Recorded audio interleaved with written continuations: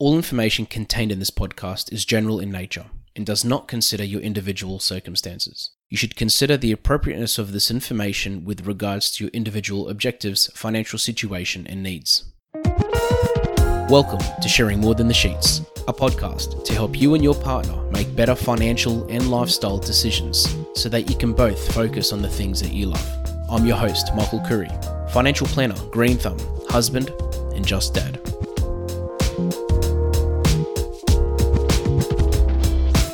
If you love what you do for work, you'll never work a day in your life. This is a saying that we hear all the time through school, through university. We even see it in movies sometimes. But what does it actually mean, and how simple is it to do? Because it's very simple to understand what that means, but putting it into practice is normally another thing. Today, we're lucky enough to be with Eleni Drakakis, who is a business psychologist, and one of her specialties, which I, to be honest, am a massive fan of, is the career counseling side of what she does. And I wanted to talk today with Eleni about what someone should do in these situations when they want to apply that saying of doing what you love. And I want to say, Eleni, thank you so much for joining us. Thank you so much for having me, Michael. I'm really excited to chat with you today. Yeah, well, mate, it's likewise because, as a financial planner, I talk to people about their careers. I talk to them about work all the time. And this is a topic that does come up quite a bit. And to be completely honest with you, I don't normally know how to approach it. And I tell my clients that as well, that it's definitely not something a financial advisor does. But it is something that I always like to help my clients with, as we do, I guess, with any part of their lives. And before we jump straight into it, because I'm so excited to talk about this, because I know you're literally the expert on this topic, can you tell us a little bit about yourself, what a business psychologist is, and about what you do at the moment? Absolutely. Okay. So a business psychologist is a people scientist who inspires personal, professional, and organizational change. So, makes you a boss at what you do. So, really trying to help people look inward and unlock their outward magic, right? Because what I find is that people always have their own answers to their questions, right? Yeah. And once you can help people create that space, they typically are able to find their direction and purpose themselves. So that's what I love to do with people across the different contexts that I work in. Okay, and I understand that you're working with Griffith University at the moment, supporting their business psychologists and their training as well. Yeah, it's wonderful. I really enjoy doing that and giving back to the profession. So I've got a really good opportunity with those postgraduate students to really look at them, not only in terms of their kind of technical skill and development as a corporate psychologist, but also looking at each of them in terms of their values and motivations, their strengths, what kind of placement, is going to be good for them, government, private sector, industry type, and kind of, give them those well-rounded kind of real life work opportunities to kind of, grow and thrive and become fully fledged business psychologists. Yes. And to me, it comes across as such a niche, because I think the first time I had a client say to me, Michael, I hate what I do. I need to do something different. Can you help me? We literally sat there together Googling it, trying to figure out who actually does this type of stuff. Because on one hand, you don't really want to see a shrink or somebody that you may not feel comfortable seeing because, they don't specialize in this particular area. And at the same time, you don't really want to sit there Googling things, So I guess if somebody was to come to you, but when people come to you, yes, telling you that they want a career change, can you sort of talk through the first steps and what's actually involved, and probably where the best place is to start? Absolutely. So when people kind of come to me and saying that they want a career change, or they've just, hit a crossroads and they're not quite sure what they want anymore, I think it's the perfect opportunity to just stop and have a chat and understand what's going on for them, right? Both in their personal life and professionally, right? Because you've really got to start with understanding the whole person, where they've been, where they're at, and what they're thinking about for the future. Yes. And when it comes to, for example, I guess somebody's work experience, because some people, for example, do what they do because they've always done the same thing. For example, somebody will finish school, and whether they go to university or not, or do any study after school, they get into a particular occupation, and then they work their way up that ladder, or that career ladder, if you want to call it that. Yes. and then they move to a different department, but essentially they stay within the same type of job.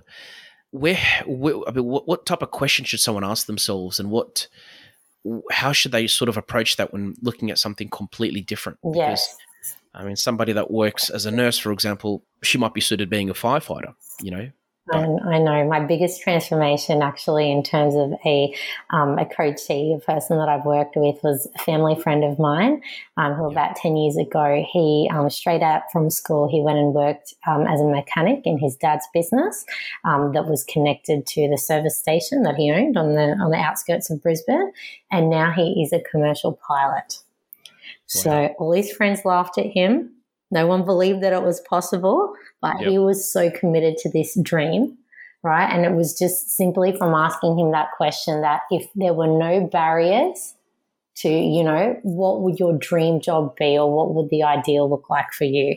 And this guy, hats off to him and his wife, she was really supportive of him. They made it happen. And he today is in his dream job and has been for several years. Wow, how powerful is that? Like, so essentially you ask them to sort of take away their barriers or their doubts and just impossibilities, I guess, or, take away what they think they're able to do and just think, what would you do if there was no barriers, if there's nothing stopping you? Because I guess that's what it is, isn't it? Like, I'm sure there's always something that's stopping someone from taking that step, or absolutely. Yeah. And a lot of the time it's not just kind of a lack of technical skill or experience or uni degree. Sometimes it's just a lack of confidence, or, how do we go about changing your mindset from I can't to I can? Yes. All right. And I love talking about, this particular family friend of mine, because he really felt like he had no experience, right? He'd just gone straight from high school into his father's family business and hadn't had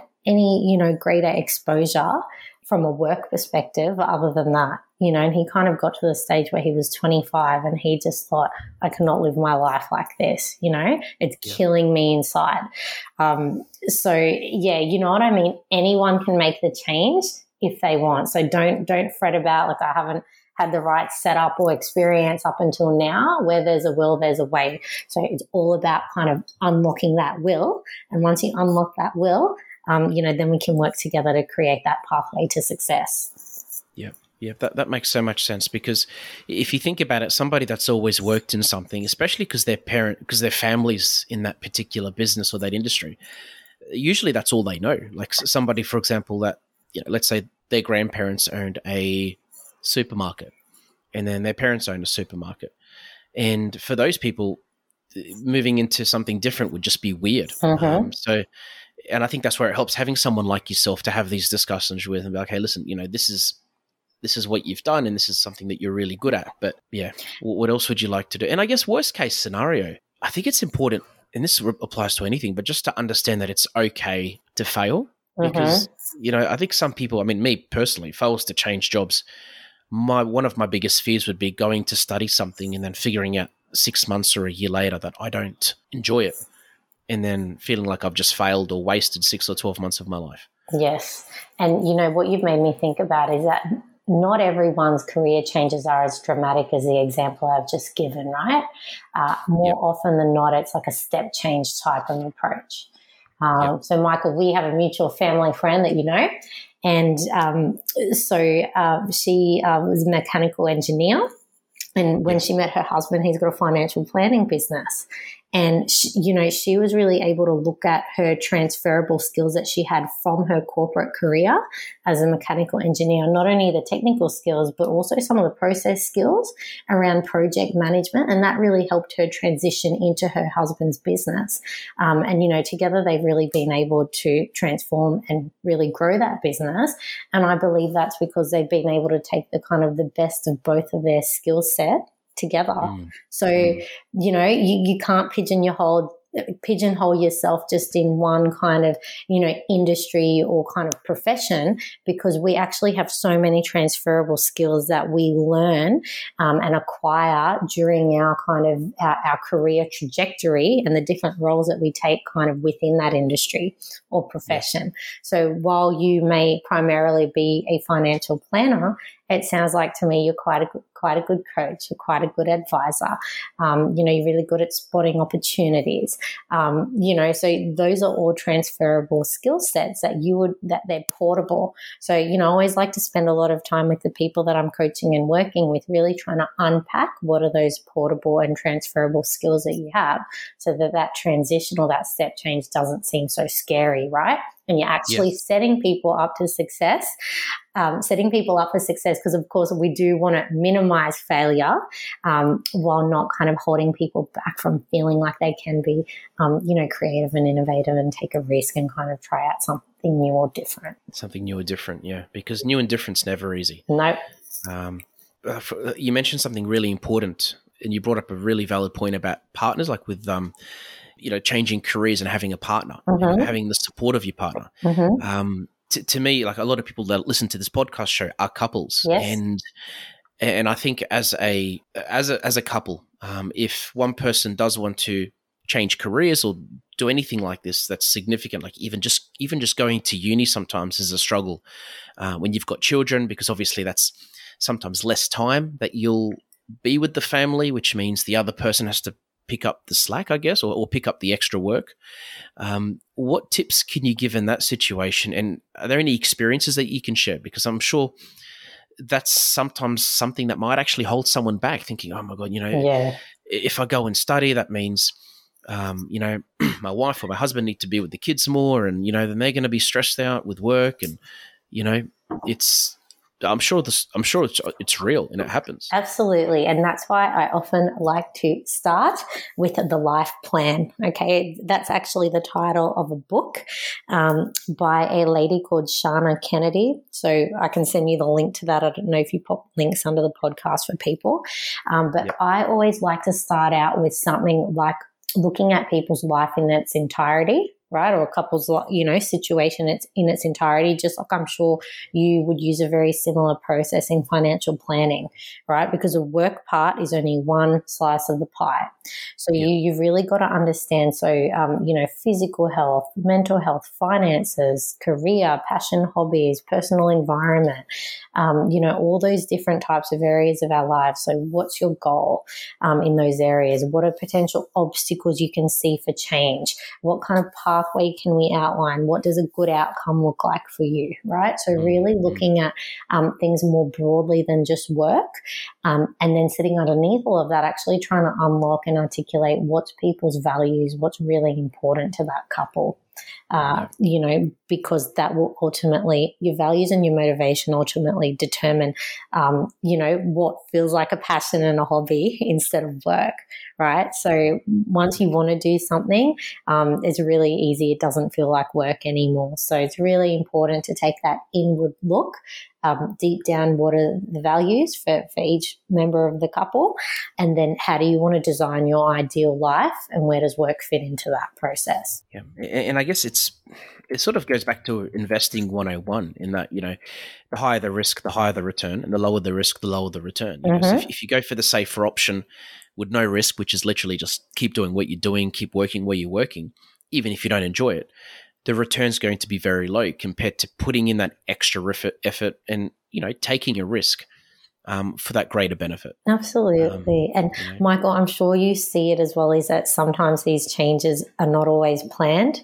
So I just this morning, I've just come back from an initial consultation with a lady. So she's a dual citizen, European dual citizenship. She's got 3 children. Her and her husband, very high profile and very successful. They're thinking about parting ways at the moment. So that has set off a whole domino effect for her. Yes. Looking at, so she's always had a bit of an online business that's probably been a little bit more of a hobby up until now.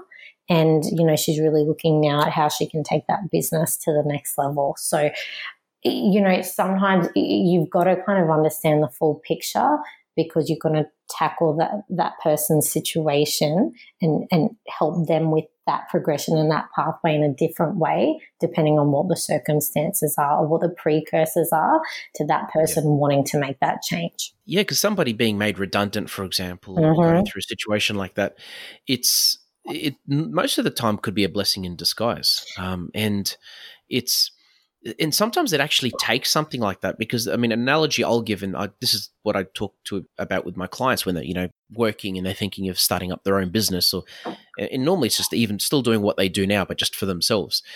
It's taking that leap, because you're literally going sometimes from, if you work for someone, a consistent income, a salary, some certainty, to no certainty and potentially less or more income. So, and it's like being, the analogy I'll use is it's like being on top of a cliff, and it's just taking the jump, because sometimes you look over and you're like, the picture doesn't look too pretty from the top, but once you've jumped or, pushed over in this situation, giving a little shove. Yes.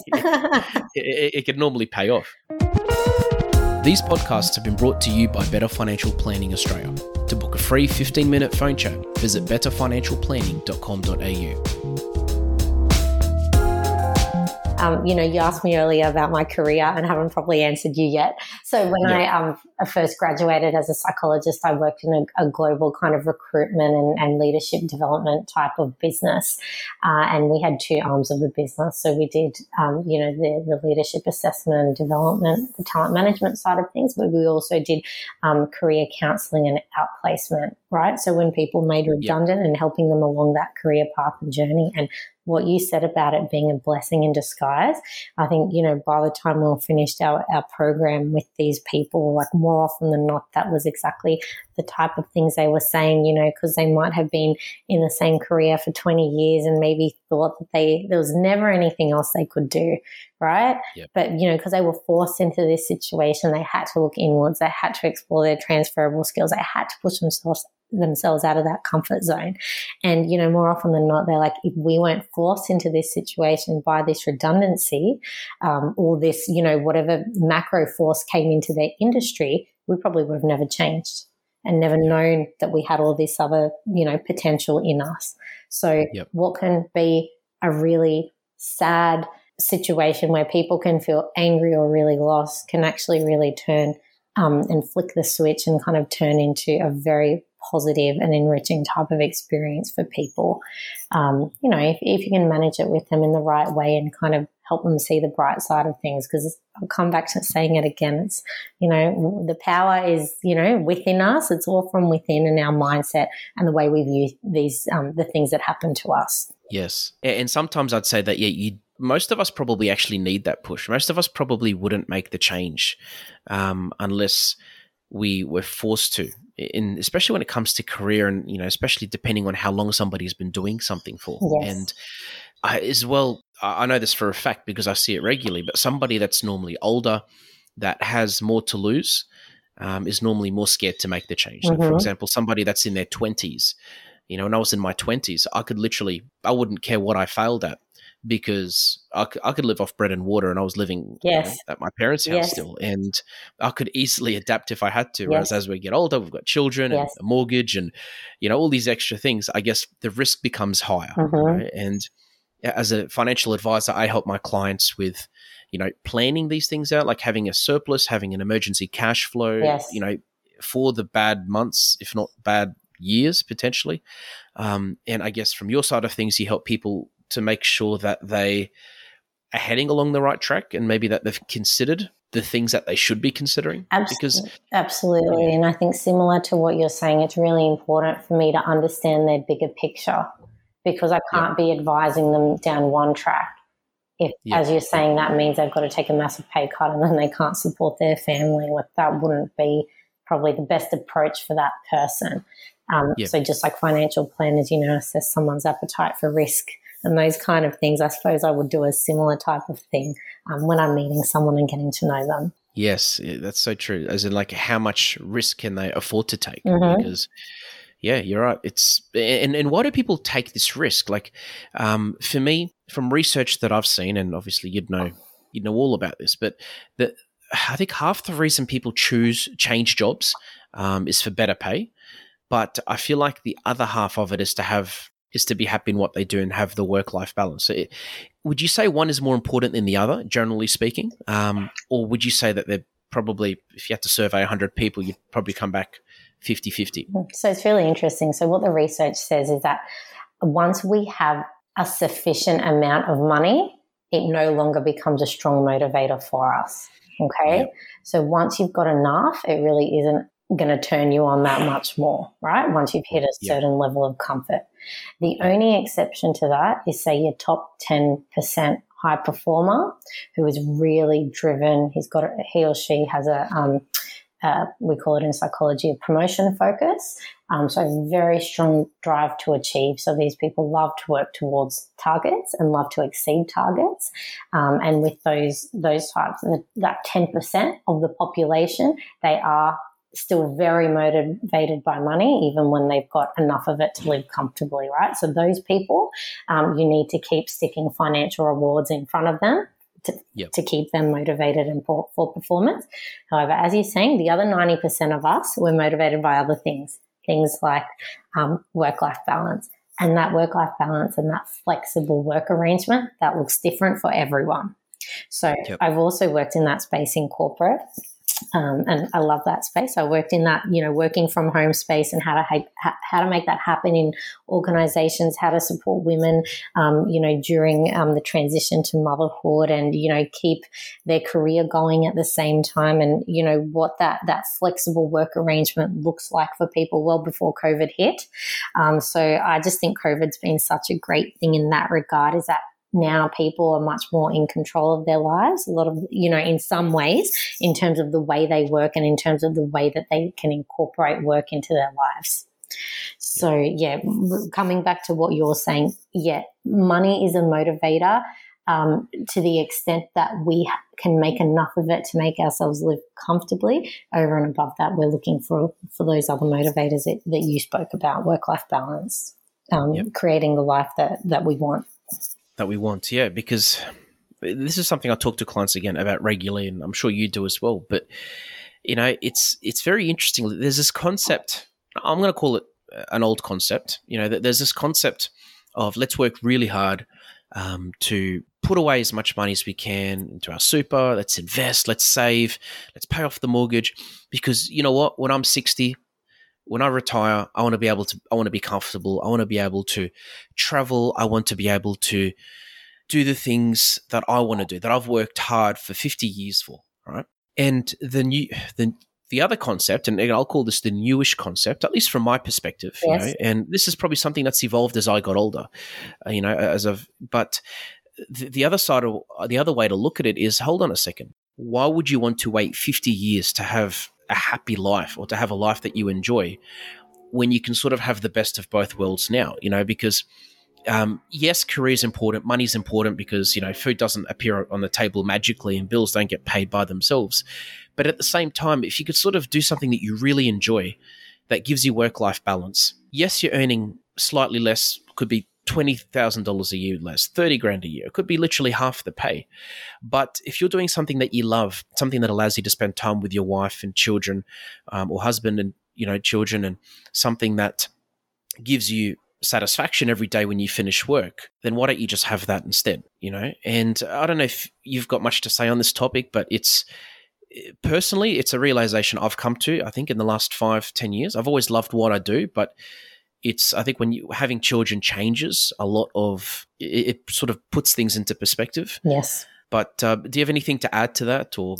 Yeah. So you mean kind of the rise of people looking at their lifestyle in terms of the big picture with work and how to incorporate work into life, as opposed to working for many years so you can live later on. Yeah, I think it's like living and working now, instead of just working like crazy to one day live. Yes, basically. Absolutely. And I think, people embrace that in different ways. So quite interesting. So, the book that I mentioned to you earlier, the author of that book talks about living her life in 7-year cycles. And her husband take 6 months off every 7 years, and they take their kids on an adventure somewhere. So the kids get exposure to a different way of life, and it gives them a break. So then they can kind of go into the next iteration of what they want their work and their lifestyle to look at.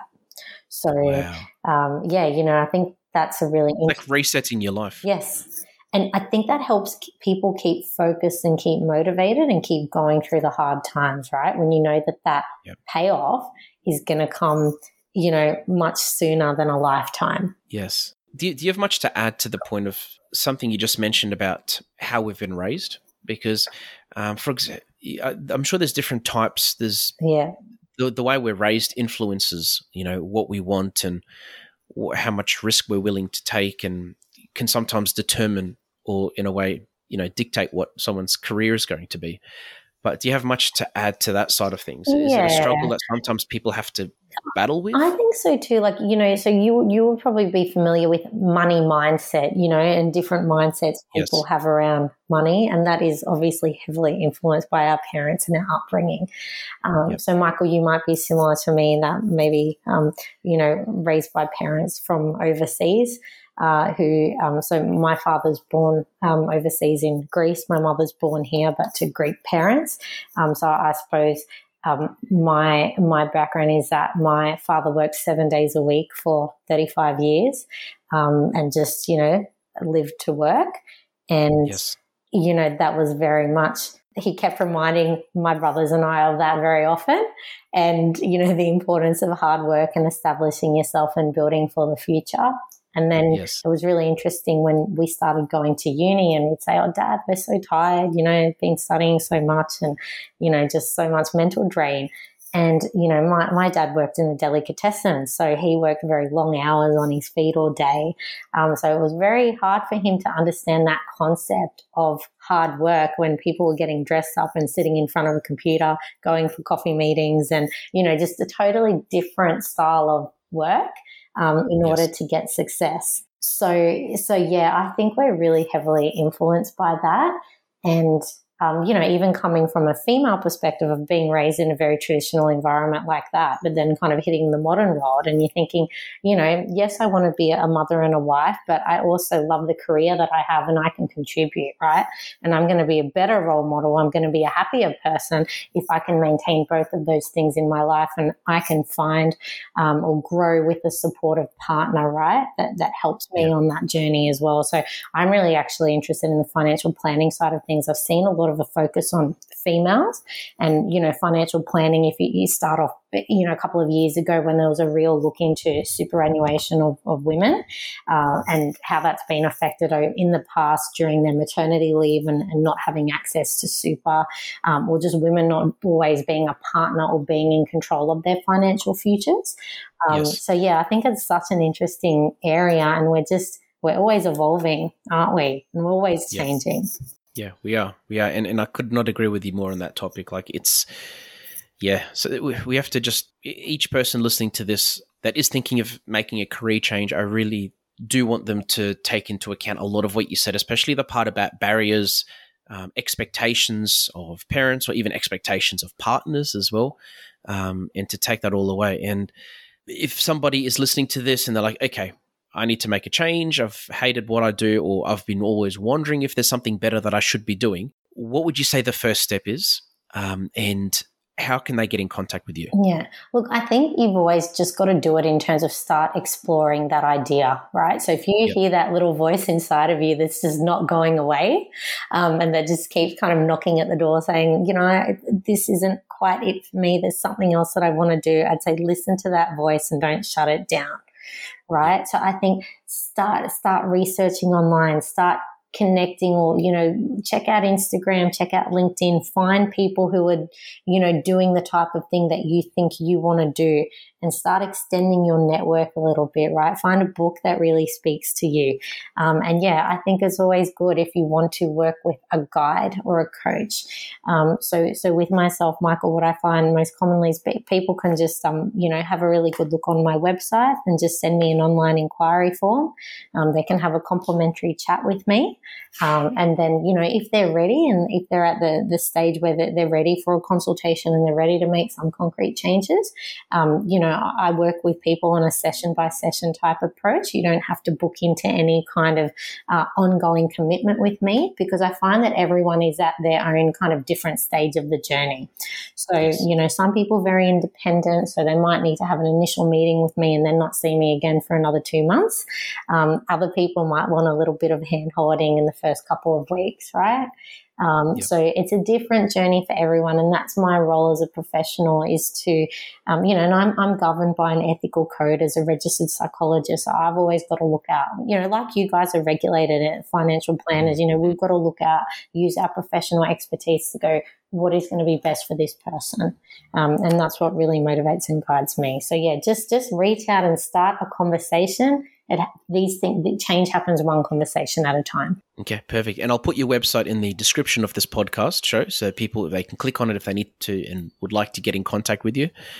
So something else you just made me think of is there's an analogy that I have. And again, some of my friends used to laugh at me because they say, Michael, you've got an analogy for everything. And what makes it funny is that 80% of the time they don't actually make any sense.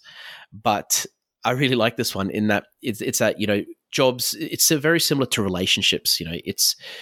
They're like a pair of shoes. If something doesn't feel like it's a good fit, you can ignore it. But over time, the uncomfort just gets bigger and bigger, or the issue just becomes bigger and bigger. It can sometimes actually cause problems. So, like what you just said, if somebody's in a job and they even have a small inkling, or there's a feeling that they're getting that they shouldn't just ignore it and that they should potentially, explore it. They may not do anything with it, but I'm sure they're better off at least exploring the idea and thinking about it than just ignoring it and moving on. Oh, absolutely. I think it's so important, it's having respect for yourself and acknowledging that, we know what's best for us and that we've got that inbuilt instinct and, BS detector and we know, and if we're, you've got to, that's why this wave of mindfulness and, all of that stuff, because that's about like making sure you stop and take the time to kind of listen to what's going on for you and, where you need to go and changes that you need to make. So, couldn't agree with you more. And one last thing, with all my episodes, I like to finish off with a dad joke. Yes. And this one couldn't be more fitting to what we're talking about, but why did the bloke have to quit his job at Ford after installing mufflers? Why? It was just too exhausting. I like that one, Michael, and that I didn't mention it yet, but I do work a lot. I work with some global car brands. I really like that one. I feel I could actually use your dad joke. Do you give me permission to use your dad joke? 100%. No royalties needed. I love it. Thank you so much for your time. Eleni Drakakis, really appreciate it. And I'm sure everyone listening to this got so much value out of it. Thank you so much, Michael. It's been my pleasure. Thanks for joining us on Sharing More Than the Sheets. Please make sure you subscribe to be updated with future episode releases. Please visit us at sharingmorethanthesheets.com.au to submit questions or requests for future podcast topics. These podcasts have been brought to you by Better Financial Planning Australia. To book a 15-minute phone chat, visit betterfinancialplanning.com.au.